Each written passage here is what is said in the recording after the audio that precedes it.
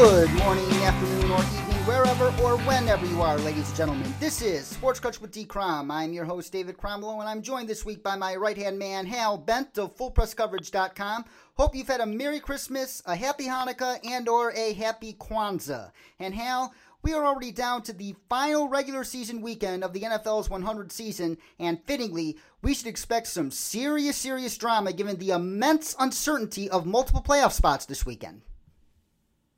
Yeah, we've got great matchups this week with teams jumping up and down. So many spots open. It's going to be a massively exciting Week 17 here playing out on the field. Oh, it most certainly is, especially when you look at the AFC at that number 6 seed with the Titans, Steelers, and Raiders still in contention for it, or the NFC where those first 3 spots are wide open and up for grabs. Exactly. Teams with a chance to seed still, depending on how these scenarios play out in Week 17. It's absolutely amazing there to think that Seattle or San Francisco, one of those deserving teams, could end up going on the road as the wild card. Oh, and that brings us to our Week 16 takeaways, and I'll go first here. In my opinion, the 5 best teams in the NFL right now, you got the Ravens, the 49ers, the Chiefs, the Saints, and the Patriots. Yet there is a very good chance that 3 of those teams will have to be playing on Wild Card Weekend as opposed to watching it in the comfort of their living rooms. And this tells me there's also a stronger than usual chance that we will see multiple road teams prevail in the divisional round and perhaps the conference championships too, unlike in recent years past.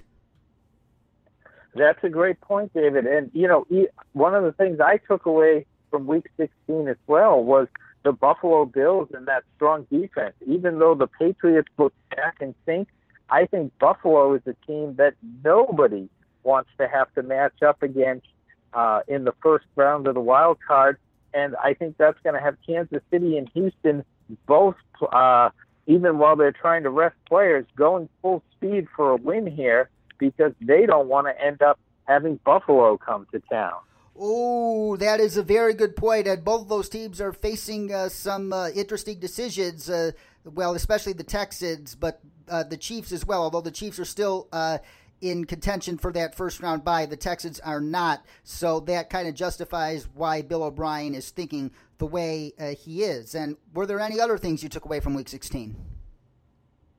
Well, I mean, the wreck that is the Dallas Cowboys, I would not want to be Jason Garrett in these coming weeks here. I mean, just so much talent on one team to fall flat on their face like they did against the Philadelphia Eagles. That was just mind-blowing. And the uncertainty of what happens and how much Russell Wilson can actually do to carry a team with the Arizona Cardinals coming on strong here and looking like a potential force to be reckoned with in the coming years to an already strong NFC West. But that shocking upset of the Seattle Seahawks last week was a huge eye-opener. Oh, I'm glad you mentioned the Arizona Cardinals because that takes us to our favorite game. It's called Truth or Exaggeration, and the Arizona Cardinals are the subject of our first topic here. Of all the teams who finished in last place in their respective divisions this season, the Arizona Cardinals are the one in best position to take a sizable leap forward in 2020. Truth or exaggeration? Everything points to yes, except they still have to play the Rams twice, the Seahawks twice, and the 49ers twice. And that is probably the strongest division in the NFL, probably the strongest division in years, is that NFC West. There's just so much talent in that one division crammed into those 4 teams. But, yes, I think, the Chargers have peaked and are trending downward. Jacksonville, Cincinnati's a mess. Miami's a mess. Washington's a mess. I could make a case for Detroit saying they've had some close losses and they seem to be on track for building in the right direction. Carolina, another team, they got to find a quarterback. They got to figure out what they're doing. But, yeah, I'm going to go with the truth on this one. Despite the difficult division, Arizona is definitely, in my mind, trending upward. And you mentioned the Cincinnati Bengals, and the Bengals, despite their miraculous comeback attempt in Miami, they officially clinched the number 1 overall pick in the 2020 NFL Draft and are already on the clock. And unless he gets seriously injured in the college football playoff, the Cincinnati Bengals should put Joe Burrow's name in Sharpie on their draft card with the first overall pick almost immediately sometime next month. Yeah, I say that has to be a truth. I mean, there's a team that's begging for a quarterback. You've got an offensive-minded coach in Zach Taylor. Andy Dalton is on his way down. Ryan Finley has shown he is not the answer. Burrow is far and away the top quarterback in this draft.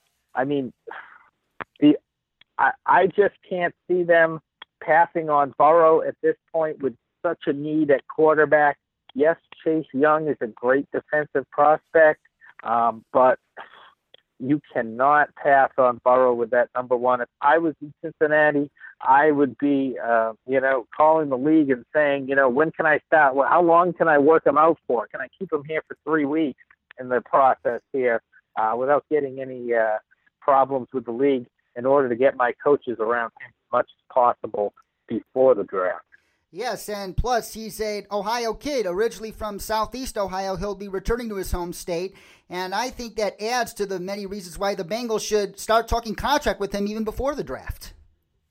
I think that's a great point as well, David. Get him in early, get him learning the system and the offensive playbook under Zach Taylor, and having a local kid.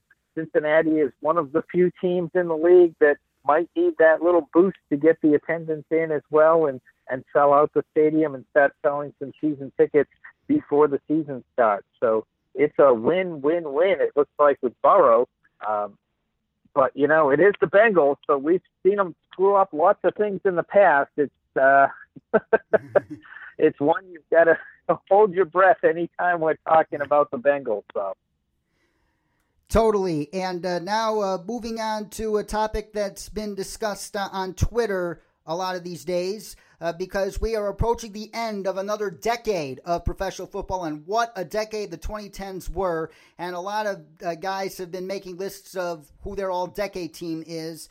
And I think it would be a scandal of monumental proportions if Chandler Jones does not make the NFL all-decade team of the 2010s when all is said and done. Truth or exaggeration? That is a tough one. And from somebody that watched, every game he played his first 4 seasons in the NFL with the Patriots, a big part of a championship team, and has really, flourished in the desert as well, getting out to Arizona and unleashing his past potential. It's very hard on one hand to say that, you absolutely got to include Chandler Jones, but, you start looking at it and you're going, well, for the 10s, absolutely the slam dunk is going to be Von Miller. And then from there, it's very, very difficult because there are so many great pass rushers in the NFL, and who do you squeeze onto that all-decade team?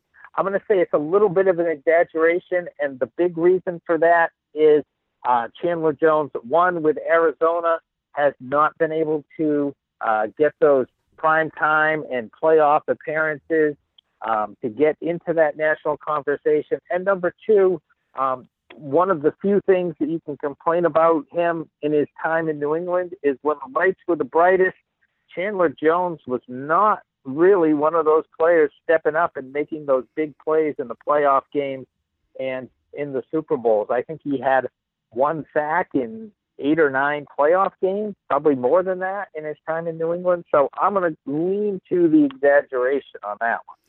Yeah, that's a very, very fair argument. But this decade has been the decade for pass rushers. Von Miller, J.J. Watt, Khalil Mack, Chandler Jones, Myles Garrett, Aaron Donald, you name it. This has been a decade of dominant pass rushers, and I think Chase Young has the potential to start the 2020s off with another. Oh, definitely so. I mean, here's somebody, fits the mold of the 2 Boses who have been, when we talk about the pass rushers, we can't forget the Bosa brothers as well. let's throw the other Watt in there as well, T.J. Watt, who's having a heck of a season in Pittsburgh. But yeah, I mean, and Chase may be better than the Bosa's, maybe the best that we've seen. Better than Garrett. Who knows? He's a fascinating prospect, and I'm sure he'll be under the microscope in the weeks to come. But yeah, he could be the best of the bunch. It's a very exciting draft, and the team's positioned for that number 2 overall pick. It's got to have him in there on. Absolutely. Whoever is picking number 2, write Chase Young no matter what on your card until you're on the clock, folks. That's what you got to do. And let's talk about some games this weekend. The Vikings and Ravens are locked into their playoff season, have nothing left to play for, so they are resting their starters and many of their key players. But the Texans and the Bills, on the other hand, even though they have nothing to play for in playoff seed-wise, maybe the Texans a little bit, but not that much. They're not going to get a bye. They are looking to play to win on Sunday. So, truth or exaggeration, the Texans and Bills should follow the lead of the Vikings and Ravens and rest their key players on Sunday for the playoffs. Truth or exaggeration? I'm going to go with I don't know. Can I do a half and half? Yes, you can. All right. So I'm going to say half and half, because I think if those teams have a 2-touchdown or more lead at halftime, they should start benching their starters at that point, but they should play them the first half, because to keep that momentum going. Number 1, 2, Houston still has a chance to move up to the number 3 and get away from Buffalo. If for some reason the Chiefs falter against the Chargers, which I really don't see happening, but it is the NFL and anything can happen on any given Sunday. So Houston play a little bit of scoreboard watching, and once Kansas City goes up by 2 touchdowns over the Chargers, then you can start benching all of your starters. Well, the Chiefs play earlier in the day, so they're going to know the outcome of that game when they kick off. Oh, that's right. I forgot Houston, Tennessee's the afternoon game. They have 3:30, 4:30. So Houston, watch what the Chiefs do, and if the Chiefs win, I think Houston by that point, you don't have any skin in the game with Tennessee either. I don't think they really care if Tennessee gets wiped out by Kansas City, or if they leave that for Pittsburgh or Oakland or whoever sneaks into that 6th seed. So Houston, if Kansas City wins, bench everybody. Buffalo, again, I would want to have a little bit of momentum. That offense did not have a great game last week. The defense was on its heels against the Patriots. Give them a half to go in and beat up on the Jets and dominate and go into the wild card round feeling good about themselves. And last but not least, Michael Thomas has put together one of the most historic seasons for a wide receiver ever. Last Sunday, he set the single-season reception record, and he now sits at 145 and counting, breaking the record previously held by Marvin Harrison of 143 in 2002. And when you look at Michael Thomas, this was a guy who slid all the way to the middle of the second round, and here are some of the wide receivers drafted before him. Will Fuller, who has been good when he's available, but he rarely stays healthy. Josh Doctson, all-out bust. Laquan Treadwell, all-out bust. So all those guys picked in the first round ahead of Michael Thomas, and the main reason why I think he slid, he ran a 4.57 in the 40. Thus, Michael Thomas's historic season and the potential Hall of Fame career, dare I say, he's starting to put together should be the ultimate warning to NFL teams to not make the 40-yard dash the end-all, be-all for wide receiver evaluations. Truth or exaggeration? That is an absolute truth. I mean, I thought the NFL was past all of that when Ted Ginn Jr. was drafted, but apparently, they just keep falling in love with these sub 4.4 wide receivers, and there's so much more to that position than straight line speed, especially in this day and age as the offensive systems get more and more complex in the passing game. There's more and more that goes into that wide receiver position than that pure speed. And as we've seen with Michael Thomas, and countless other wide receivers.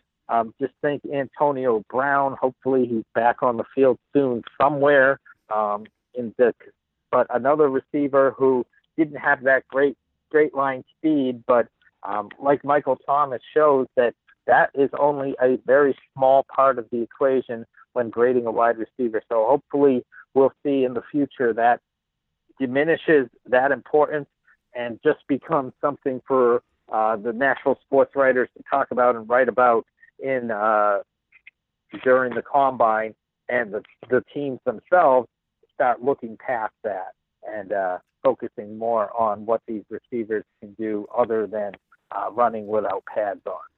Oh, absolutely. And this year's wide receiver draft class, which could be legendary, at least potentially, this provides the NFL with a golden opportunity to buck conventional wisdom and not let these guys fall. Like CeeDee Lamb from Oklahoma, who could be the best wide receiver in this class on several boards around the league. He's probably going to run a 4.5. And if you let him fall past the top 11, I think you're going to be very sorry. I agree with that as well. I mean, we talked about Arizona earlier. Is CeeDee Lamb coming out of Oklahoma? You've already got Kyler Murray. I mean, he shouldn't drop past 9 as far as I'm concerned.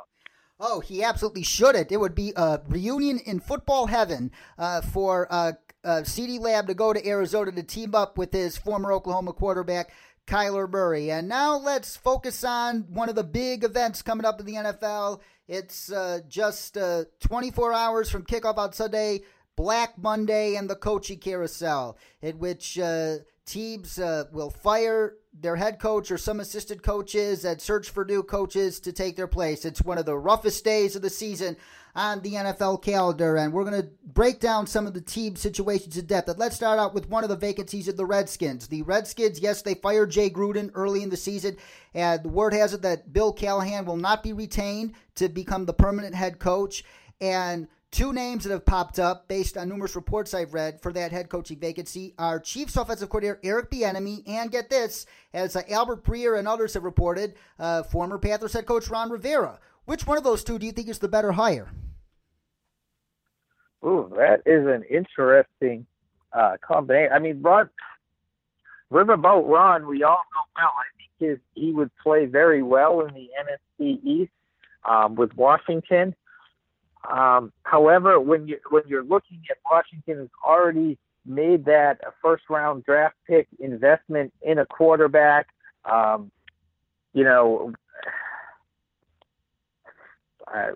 with Dwayne Haskins there, I think you have to lean for that offensive mind. And we've seen Kansas City, Eric Bieniemy come up from the ground floor in that Andy Reid offense. We know what Andy Reid and his disciples can do with young quarterbacks. If I'm Washington, it would be very, very hard not to lean towards Eric sleeping with Bieniemy there and put him in as head coach of the Washington Redskins and build that team around Dwayne Haskins.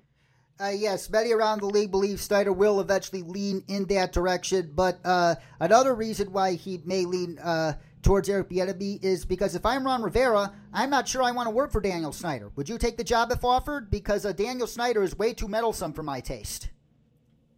Well, I agree. That's, when you talk Daniel Snyder and talking about Jerry Jones, it's hard to rate which one is, the most meddlesome. It seems to go back and forth each year on that, and that does make it, you do need a special breed of coach to be able to put up with that. And, I think, Jay Gruden, what a saint he was to put up with it for so long in Washington. And, yeah, I mean, if I'm Washington, I would want Eric Bieniemy, but if I'm Eric Bieniemy, I would be very deliberate and weighing all of my offers and giving every team a chance to reach out and wine and dine to give me as many options as possible, because, like you said, Dan Snyder does not have a great track record with head coaches in Washington. Oh, no, he doesn't. And Ron Rivera should do the exact same thing because this is Daniel Snyder, who, in my opinion, is at least one of the two worst owners in all of pro sports, period. He and James Dolan, the owner of the New York Knicks, in my opinion, are the two worst owners in pro sports. They have taken once proud franchises to the dumps, and they're not getting out of those dumps as long as those two guys remain in charge. Amen, David. Amen. And now we go to the Redskins' division rival, the New York Giants, where Pat Shurmur is on a very, very hot seat. But Daniel Jones' development, especially throughout the most recent weeks and throughout the season, should give some sense of encouragement to Giants fans. So, should they fire Pat Shurmur, or is it a better idea to warrant some continuity and retain him, given the progress Daniel Jones has shown? Yeah, that is a tough call there.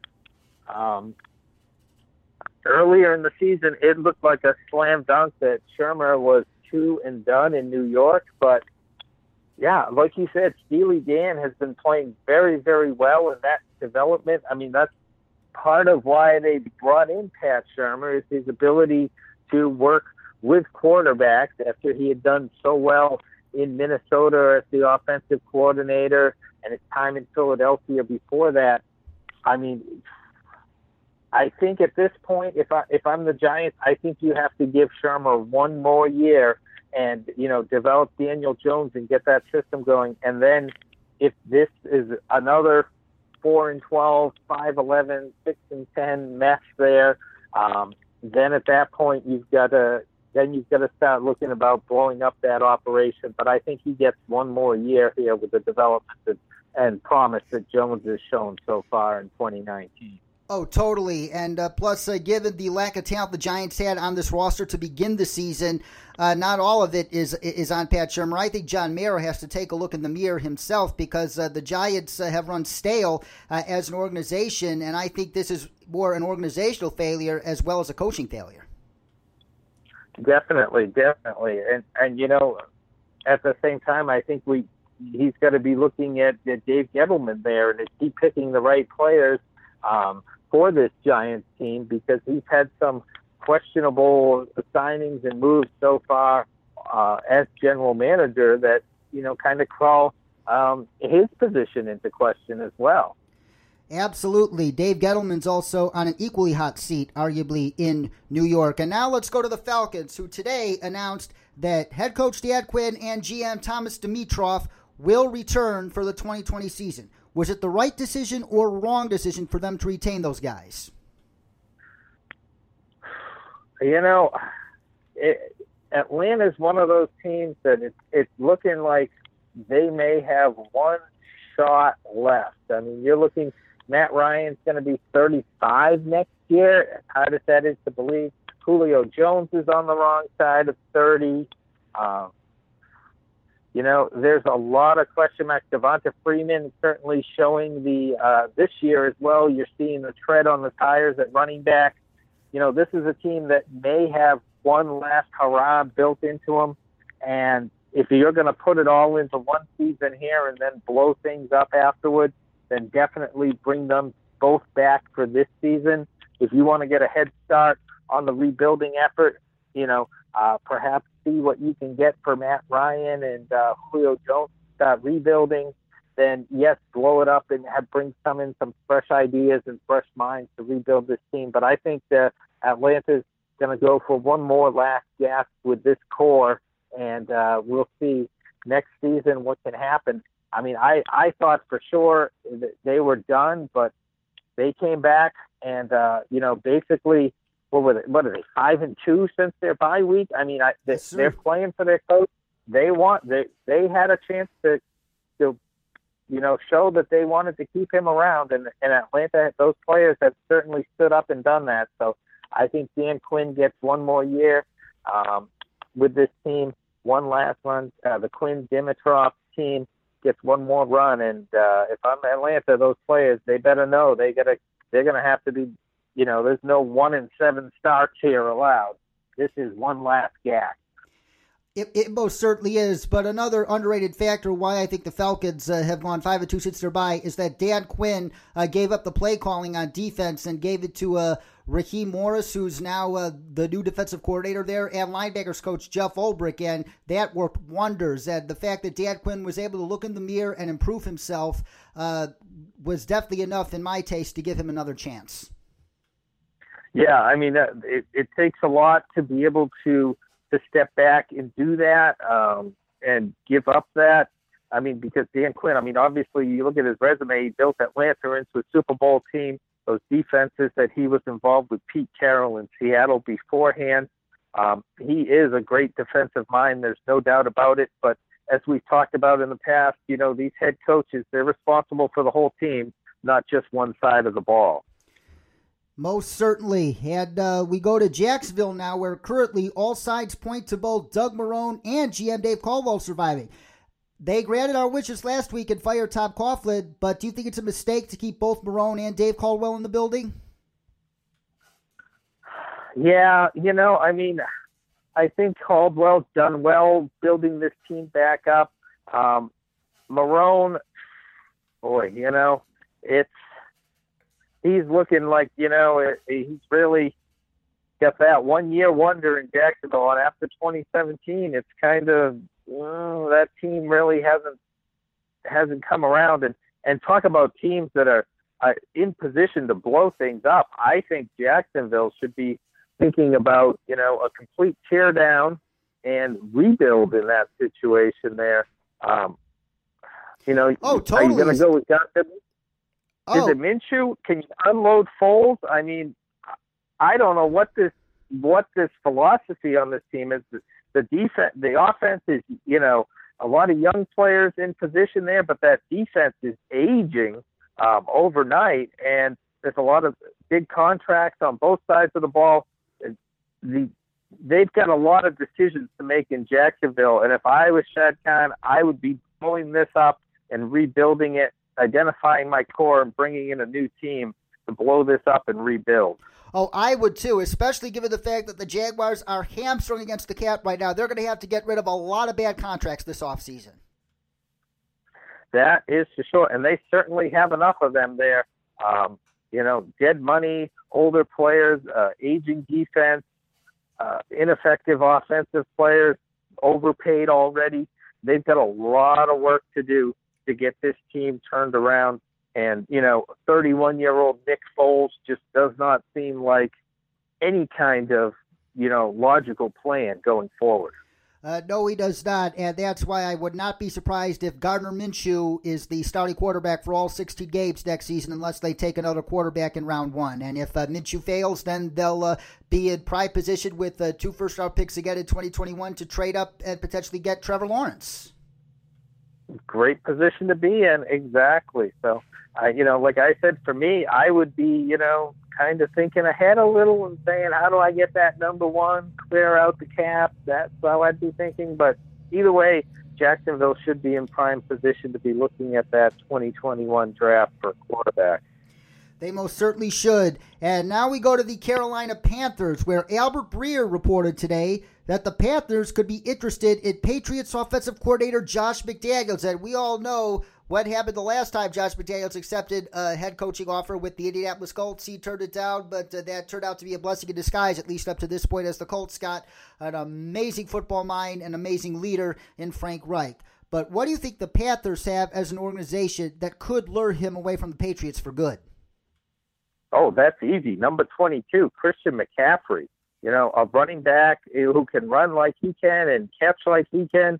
I mean, Josh McDaniels with Christian McCaffrey, what a combination. I mean, you think he's touching the ball a lot now? You know, 25 targets a game. He's going to be getting a lot more than that with Josh McDaniels queuing up that offense and building it completely around him. I think that for McDaniels is a definite lure for him. You know, Carolina's still on the East Coast. He seems very interested in staying on the East Coast area with his young family. That was a big concern with heading to the Midwest, was the family concern. So Carolina might be just close enough for him And, again, like I said, Christian McCaffrey has got to have him drooling thinking of what he could do with him. And not only Christian McCaffrey, got a lot of intriguing young weapons on that offense, and DJ Moore and Curtis Samuel, and get some more guys in this year's draft.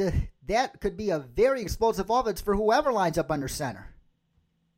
Exactly. And it's for Josh McDaniels as well, the chance to get away and that second chance, he's got to look at, everything that goes into that team and, walking into a defense that's got Luke Kuechly and Shaq Thompson already in place to build around with that unit as well and build that up.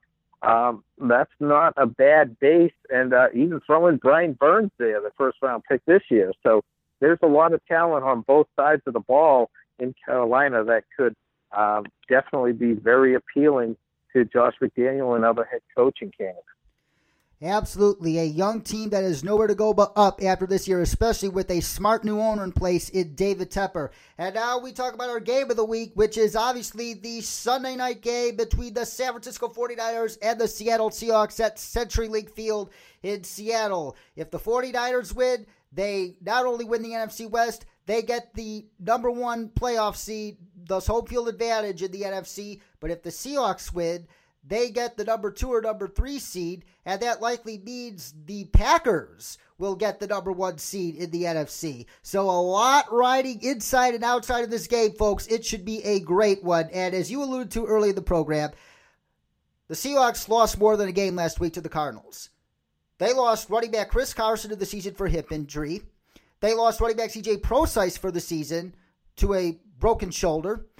And they also lost Rashad Penny for the season to a torn ACL a couple weeks earlier. That's why they brought in Robert Turbin and beast mode himself, Marshawn Lynch, out of retirement for this playoff run. But the Seahawks are also missing left tackle Dwayne Brown for this game. So just given how banged up these Seahawks are, will Russell Wilson likely have to play one of the 5 best games of his career to date in order for the Seahawks to win this game? Yeah, I mean, I've been looking at this game coming into this week, and you keep looking at it and saying, Seattle, I mean, they just don't have a chance. I mean, there's just not enough healthy bodies. There's not enough talent. Josh Gordon suspended at wide receiver as well. No Dwayne Brown. I mean, no running game, and then you look at it and you say, well, if there's anybody that can pull off this kind of upset, it's number 3. It's going to be Russell Wilson. We've seen it time and time again. It's so hard to bet against Russell Wilson. But, yeah, for Seattle, they're going to have a great game on defense. They're going to have to make it into a low-scoring slugfest and hope that at the end of the game, it's 2 minutes to play, it's a close game, and the ball's in the hands of Russell Wilson, and he can make something happen for them. That's got to be their game plan going in. Oh, absolutely. And he's probably going to have to be Superman as well to all those other guys stepping up, isn't he? Yeah, I mean, I think you're going to have to look at him as being the running game and passing game, and that's something that Russell Wilson really hasn't had to take over that role in the running game. When we talk about mobile quarterback, yes, he's very mobile. Yes, he can run. He can hurt teams at times. But he hasn't had to have any of those games where 12, 15 carries and carry the entire load offensively. This might be one of those games. Oh, it definitely might be. And the 49ers, they haven't been lucky on the injury front as well. If you look at the 49ers on offense, they are sorely missing center Weston Richburg, who they lost for the season in their win over the Saints a couple weeks back. Aaron Donald just ate Ben Garland and that 49ers interior offensive line for lunch last Saturday night. And if you look at the Seahawks defense, while defensive tackles Jaron Reed and Poona Ford aren't Aaron Donald, those guys aren't slouches. They could ball. And are those two guys able of exposing the absence of Richburg almost as much as Aaron Donald did last week?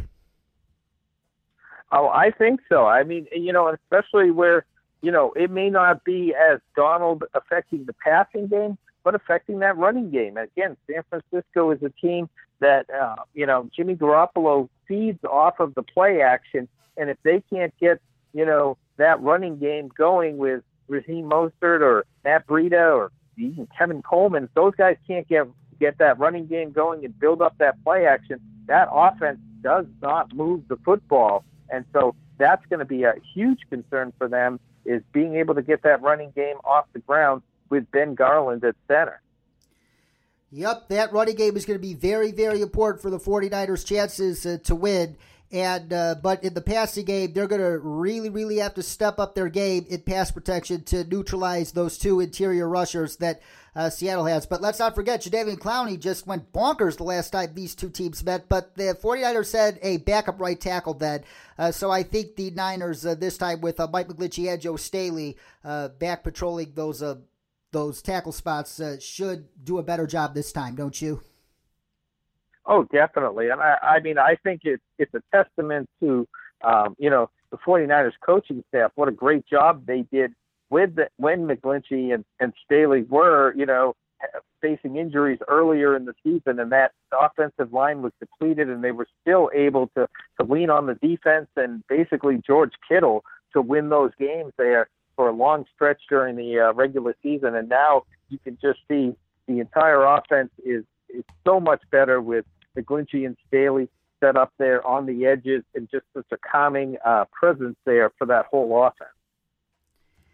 And back to the Seahawks running game for a second. While they obviously got Robert Turbin and Marshawn Lynch out of retirement, Pete Carroll made it pretty clear that the Seahawks will lean on undrafted rookie Travis Homer for this game. Travis Homer is from the University of Miami, in case you don't know who he is. How likely do you think it is that Travis Homer actually gets the lion's share of backfield touches for the Seahawks on Sunday? Yeah, I mean, I think it has to be. I mean, you've got two guys coming in that, may know the system, but, neither one has played in the past year. I mean, I don't know what you can expect out of Lynch and Turbin.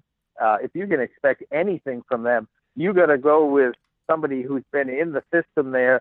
And, you also have to be thinking about, on those third downs, and when you got Russell Wilson dropping back, you've got to have somebody able to step up and be able to block in that situation as well, pick up blitzers and know that offensive system and understand those blocking schemes. And that's putting a lot on Lynch and Turbin to just step in and be able to to play that key role in the passing game as well. Yep, so it looks like the Travis Homer show for the most part on Sunday in that backfield. And what other key matchups are you looking for this game? I looked at the matchup between Ben Garland, the 49ers backup center, in place of the injured Weston Richburg, against Poona Ford and Jaron Reed of the Seahawks. And however, the Seahawks are going to be missing Dwayne Brown on Sunday, so that means backup left tackle George Fant's going to see a lot of Nick Bosa. That is for sure, and that's going to be definitely a big one there. I mean, Dwayne Brown being that's killer for that's probably the biggest loss, because he's been such a stabilizing force for that offensive line. We remember before Seattle went out and got Dwayne Brown, I mean, you basically had Wilson running for his life out there, and that's definitely a huge matchup. And, of course, I want to see as well is, one of the other matchups is, the 49ers secondary there, especially the cornerbacks, Richard Sherman, Ahkello Witherspoon, who's come on this season as well, how they handle the size of DK Metcalf and the speed of Tyler Lockett for Seattle. And if, Russell Wilson can make some big plays for those wide receivers on the outside, that could be a big part of Seattle having a chance in this game. Oh, absolutely. And Richard Sherman will tell you that, no, this is just another game for me. I don't think it is. I think he wants revenge on his former team. And whoever he lines up across from, whether it be Tyler Lockett or DK Metcalf, I think he sees his fair share of both during the game, depending on the formations the Seahawks run on offense. Richard Sherman, I think, is looking to make a key game-changing play to make the Seahawks sorry. Exactly. I think, you just know the psychology of Richard Sherman as long as he's been in the league, and he's always been willing to speak his mind. He's been up for this game, since the last time these two teams met. He's had this game circled. He's ready to face Seattle, and he wants to show them, the mistake that they made in letting him go. Yep, and who do you have winning this pivotal Sunday Night Football matchup in Seattle, Hal? Like I said, it's very hard to bet against Russell Wilson, but I think there's just so much attrition for Seattle. I have to go with the 49ers on this one. I think it'll be close, and the 49ers will pull it out at the end, 27-20 over the Seahawks. There's the Simpatico alert. We're Simpatico at arguably the biggest NFL regular season game of 2019. It is hard to bet against Russell Wilson. I think he does all he can to help the Seahawks win this game on Sunday night. But not only is there too much attrition, this is what worries me even more. The Seahawks coaching staff, specifically offensive coordinator Brian Schottenheimer, way too many times this season, in the most critical situations, has taken the ball out of Russell Wilson's hands. He's done that all season, and I don't know how you can trust him to not make that mistake again. I just don't, and that will play a role, plus the attrition, and it's going to be close. But keep in mind, this 49ers team only lost by a last-second overtime field goal to the Seahawks when they were without George Kittle, and now they have George Kittle back. That's the difference this time. 49ers 27, Seahawks a little bit higher than your prediction, 24. And now let's take a look at the rest of these Week 17 games, starting at Arrowhead, where the Kansas City Chiefs, still alive for a first-round bye, play goes to the Chargers in what could be Phillip Rivers' final game as a Charger. Yeah, this is going to be an interesting one. I think Kansas City is going to come out, just blow the doors off the Chargers in this one. I don't even think it's going to be close. Kansas City is, clicking on both sides of the ball. The offense, Patrick Mahomes, what more do you need to say about that? But the defense in Kansas City continues to carry this team. Like I said, I think it's going to be a blowout. I have it 37-10 Kansas City over the Chargers. We're pretty much simpatico there. Boop, boop, boop, boop, boop. There's the simpatico alert. I have the Chiefs winning 35-14, and you just explained exactly why. The Miami Dolphins travel to New England to take on the Patriots, and the Patriots, if they win this game, they get a first-round bye. I think they win this game, no problem. Give me Patriots 31, Dolphins 10. Yeah, I'm pretty close on that as well. I think the Dolphins, it's not going to be any 43-0 this time around. But, one of the interesting things we saw in the Nick Saban, Bill Belichick special was them talking about how they love to have their assistant coaches and see them go up and become head coaches. And then Belichick threw in the disclaimer, as long as they're not taking all your assistant coaches with you. And this just happened to be Miami Dolphins. Brian Flores gutted the defensive coaching staff of the New England Patriots on his way out the door to Miami.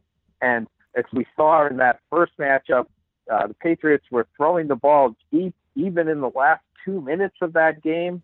Belichick, I think, was clearly trying to run up the score on Brian Flores. I think Miami is such a better team than they were at week 2, but New England still takes it 27-13. The Buffalo Bills, firmly locked into that 5th overall playoff spot, host the New York Jets on Sunday afternoon. While the Bills, they might want to rest some of those guys at some point in the game. The Jets, they might not want to potentially play themselves out of position to get one of the draft's top offensive tackle or wide receiver prospects to help Sam Darnold. So this is a coin flip for me. Yeah, I think it's going to be a lot closer than people expect, but at the same time, like I said, I think for Buffalo, you've got a way, keeping everybody rested and healthy against momentum at the same time, and they kind of started against New England last week in what was probably the biggest AFC East game of the decade, probably. So for Buffalo, I think they're going to have to try. They're going to keep those starters out into the third quarter and should have a fairly easy time against the Jets and win 20-10. I'm not sure if this is an upset special, but with the Bills resting some of their stars, which is possible, let's say they're up 17-3. I could see Sam Darnold scoring 17 unanswered to come back and win that game, and that's how it goes. Jets 20, Bills 17. The Browns and that dumpster fire taking on the Bengals in the Battle of Ohio to close out 2019. And Browns fans, I think a lot of Browns fans are hoping that they fall flat on their faces because they want Freddie Kitchens out. I agree. I think there's a lot of Cleveland people Cleveland fans who have seen enough of the Freddie Kitchens nightmare that's been going on. And, for Cincinnati, I think they showed a lot last, against Miami as well with that miraculous comeback to send the game into overtime, even though they ended up losing that game.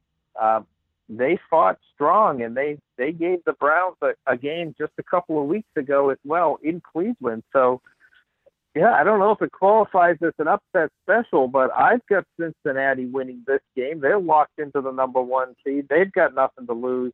Cincinnati 26-20 over Cleveland. Sound that simpatico alert, Hal. Can I hear it? All right. We are on this week. My goodness.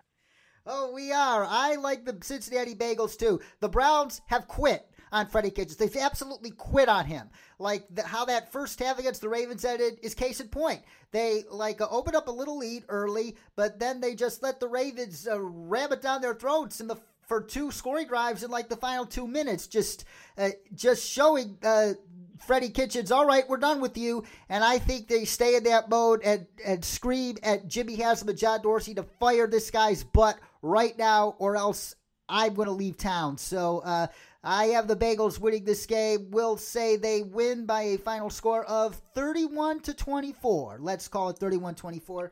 The Green Bay Packers traveled to Ford Field to take on the injury-plagued Detroit Lions. Lions fans cannot wait to get the season over. They have absolutely been crushed by injuries. And had Matthew Stafford been healthy throughout the season, he could have had the best season of his career. But what could have been, we'll never know. But the Packers are assured a first-round bye if they win here at Ford Field on Sunday. I think they should have no problem getting it. Do you? No worries at all with that. I think the Packers win pretty handily in this game. For Detroit as well, at this point of the season, obviously, yeah, you want to, knock Green Bay out of the chance to get the number 1 overall seed, but at the same time as well for Detroit, you want to keep yourself close to the top of the draft as well. There's no reason to go all out and win this one. Green Bay 31-20 over the line. The Chicago Bears, eliminated from the playoffs, travel to Minnesota to take on the Vikings, who are locked for good into that 6th seed in the NFC. And the Vikings, Dalvin Cook is not going to play, and you could expect Kirk Cousins and others to be rested fairly early in this game, if not play a snap at all. And I kind of am leaning towards the Bears by a field goal in this one for that reason alone. Yeah, sound that simpatico alert, David. I picked on you this week. I've got the Bears winning by a field goal for that same reason. Minnesota is going to rest and recover and get ready for that playoff, see who lands in the number 3 seed where they're going to travel, and Chicago taking it 23-20 over the Vikings. I got a 20-17 Bears. And the Atlanta Falcons, who have retained head coach Dan Quinn for 2020, travel to Tampa to take the Buccaneers. And this game is going to be pretty interesting. I could see it going either way, but at the end of the day, Jameis minus Mike Evans and Chris Godwin again. He showed you last week he threw 4 interceptions. I think he posts a very similar result this week, believe it or not, against that Falcons defense, lacking his top 2 playmakers on offense. And the Falcons are able to squeak out a 31-24 victory to finish 6-2 on the season. Hal, you there? Hal, you there? Hal, are you there? David, I lost you there, I think. Are you there? Yeah, I am there. Oh, okay, good. I heard it. I think Jameis is going to, and then all of a sudden I didn't hear anything. Oh yeah, I said that Jameis throws several interceptions again, and the Falcons win 31-24. Yeah, I'm thinking Jameis is going to get to those 30 interceptions as well this season, but I still think, going to be one of those typical games with a bunch of interceptions and a bunch of touchdowns, and I have Tampa Bay winning in overtime 34-28 over Atlanta. Yeah, like I said, this game could go either way. The New Orleans Saints, should they win at Carolina on Sunday, they would at least temporarily be slotted into a first-round bye unless if the 49ers lose, they'll be locked into that bye. So the Saints have a lot to play for regardless, and I think they should put themselves into position to at least clinch a bye by the end of the day with a rather easy win. Yeah, I feel the same way as well. I think New Orleans should have a pretty easy time of it against Carolina. They still got positioning to play for, so I have New Orleans 27-16 over Carolina. And now to the afternoon games. The Dallas Cowboys, they need a win and an Eagles loss to make it to the playoffs. And arguably the biggest disappointment of a team this year is the Cowboys, as you said early on in the program, Hal. I actually see the Cowboys winning this game, but I think it's much closer than what the spread indicates. The Cowboys are favored by 11 points. They win, but I think they only win by 3, 24-21. Yeah, I mean, I've got the Cowboys winning as well this week. It's such a talented team, but Washington as well. They should be thinking about where they're going to be picking in the draft and not worrying about trying to upset Dallas here. I've got Dallas winning it handily, 24-10.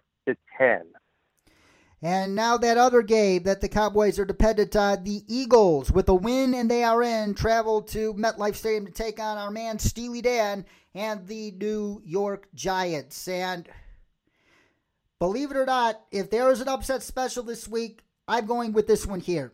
The Eagles are not going to have Zach Ertz in this game. They're not going to have Lane Johnson in this game. They're obviously down Alshon Jeffrey and Deshaun Jackson and Nelson Aguilar. So outside of Miles Sanders and Jordan Howard, and now you got Greg Lewis, J.J. Arcega-Whiteside, Dallas Goedert, and the Giants played the game they did last week, and the Eagles defense even more banged up in the secondary. I am going with the New York Giants as my upset special of Week 17 to beat the Philadelphia Eagles 31-28. Man, I'm telling you, David, I feel like I must have seen your predictions or something here. I don't know what's going on, but I also have the Giants beating Philadelphia and the Eagles somehow throwing up the playoff chances here. I've got the Giants winning 38-35, and I'll go into more detail in my bold prediction.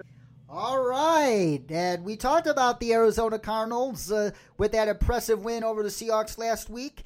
They have an opportunity to get some more added momentum headed into the offseason this Sunday against the Rams in Los Angeles. It will be the final game for the Rams at LA Coliseum before they move into beautiful new SoFi Stadium next season.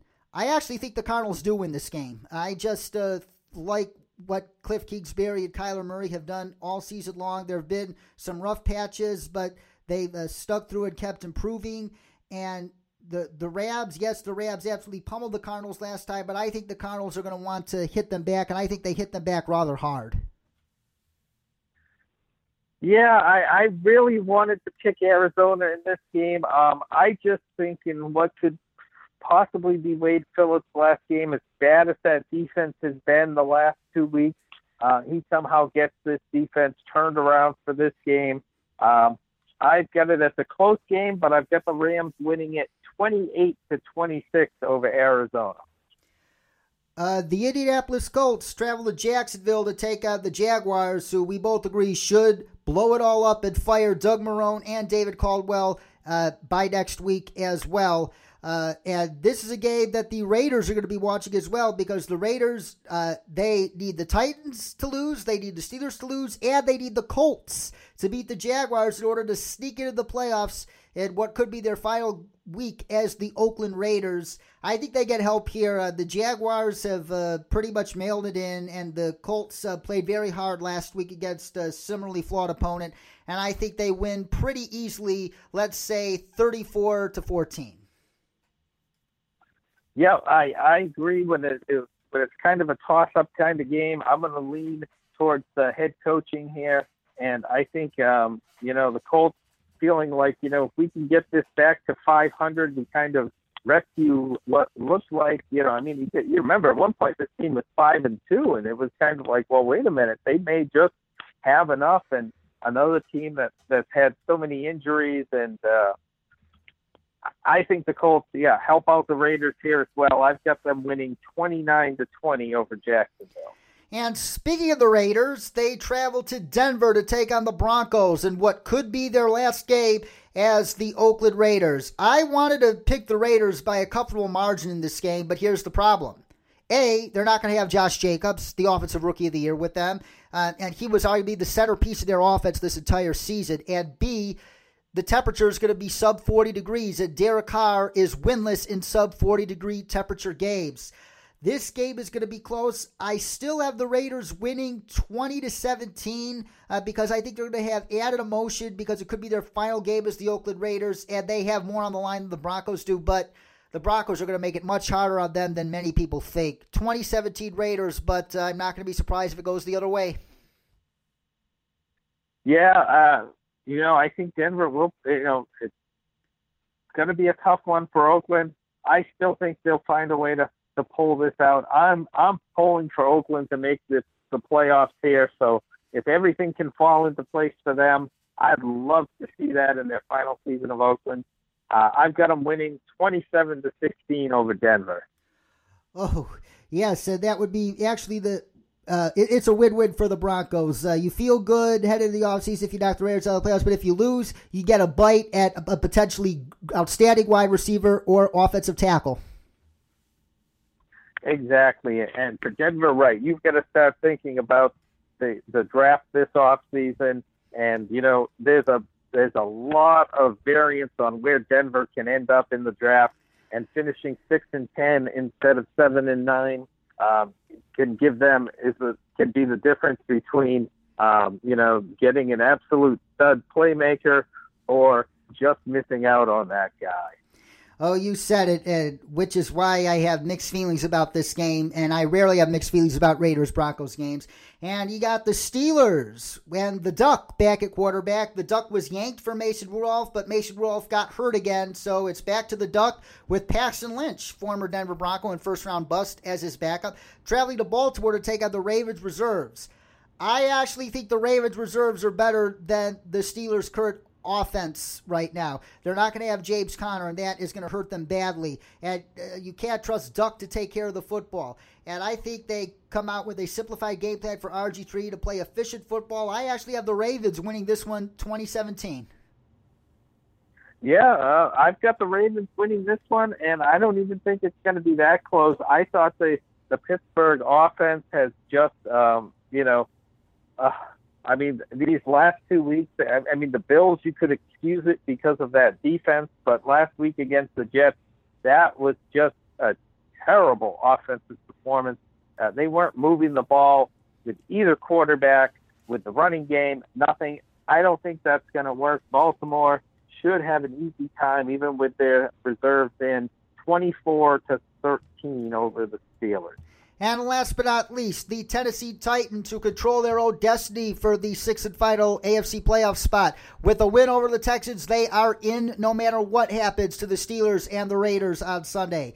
The Titans are going to face a Texans team that wants to go all in and win, even though they pretty much have nothing to play for except for maybe the 3 seed, potentially avoid the Bills. But the Texans, they might want to avoid the Titans as well, and because when the Titans are hot, they can beat anybody, and that's why I think the Texans are going all in to play their starters here.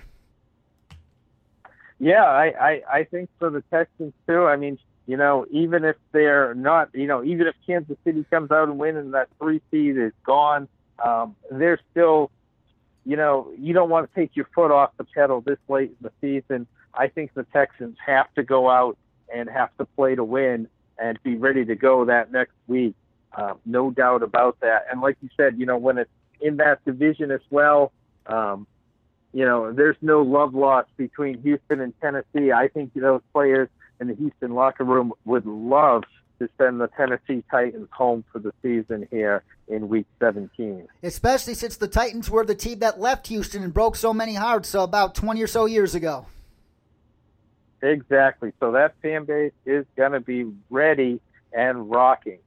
They most certainly are. I have the Texans winning this game. I believe they win 27-17. I think they're going to start out fast, and that is going to afford them to start resting their starters midway through the third quarter.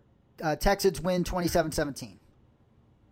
Yeah, I don't even have it that close. I've got Houston winning it pretty handily, 30-10 over the Titans. And wait a minute. Yeah, things look pretty good for the Oakland Raiders based on my pick. Uh-oh.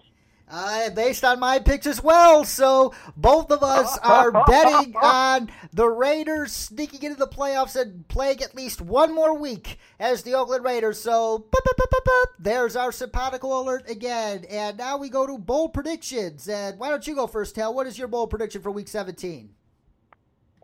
You and I, Steely Dan here, what a great game he had last week, 350 yards passing, 5 touchdowns, 28 completions.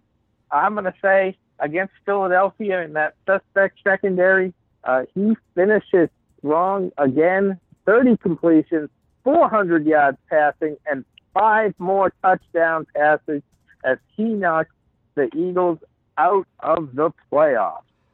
Ooh, that is a bold prediction, and I'm not sure if this one is bold, but you be the judge. Chandler Jones sets the single season sack record by sacking Jared Goff, not 4, not 5, but 6 times. Chandler Jones will finish 2 sacks ahead of Michael Strahan for the all-time single season sack record. That is my bold prediction. That is bold. 6 sacks is a bold prediction. I'm looking forward to see if Chandler Jones will be teeing off from that defensive end position. I'm sure he will. And last but not least, our challenge flags for Week 17. Hal, why don't you go first again? I think mine, you saw my picks. I think mine's pretty obvious here. John Gruden, Oakland Raiders. We're trying to line things up for you. Go in, take care of business in Denver. Let the chips fall where they may. Ravens, Texans, Colts, Chiefs, Patriots winning. That puts you in the playoffs. 6th seed, final season in Oakland.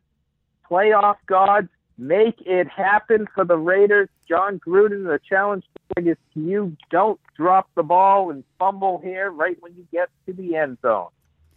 And my challenge goes to the 49ers-Seahawks game. I had this game penciled on my calendar for weeks, if not months now. I had a feeling that a lot in the NFC playoff picture would ride on this Week 17 game, and it's rightfully been flexed into prime time because a lot of it does depend on it. And so my challenge is to both the 49ers and Seahawks, live up to the hype, play the best game of your careers, give us a game for us all to remember for ages to conclude the 100th regular season of NFL play. And he is Hal Bent, ladies and gentlemen, from FullPressCoverage.com. And if you're a Patriots fan, you can also read his work at MusketFire.com. And you can catch him on Twitter at HalBent01. And Hal, thank you very much. And that's it for today here on Sports Crunch. But we'll be back next decade, which is next week, to preview the wild card playoff weekend and digest the latest news and notes from around the NFL, so stay tuned. But in the meantime, be sure to check out the episode archive as well as my blog at sportscrunch.com, and remember, there's Crunch with a K. And if you enjoy these podcast episodes, please consider leaving us an iTunes review and donating to our Patreon at patreon.com/sportscrunch so we can improve our iTunes ranking and afford to produce even more shows with awesome guests like Hal. You can also follow me on Instagram and Twitter at DCrom59. For Hal Bent, this is David Cromwell saying so long, stay awesome, and Happy New Year, everybody.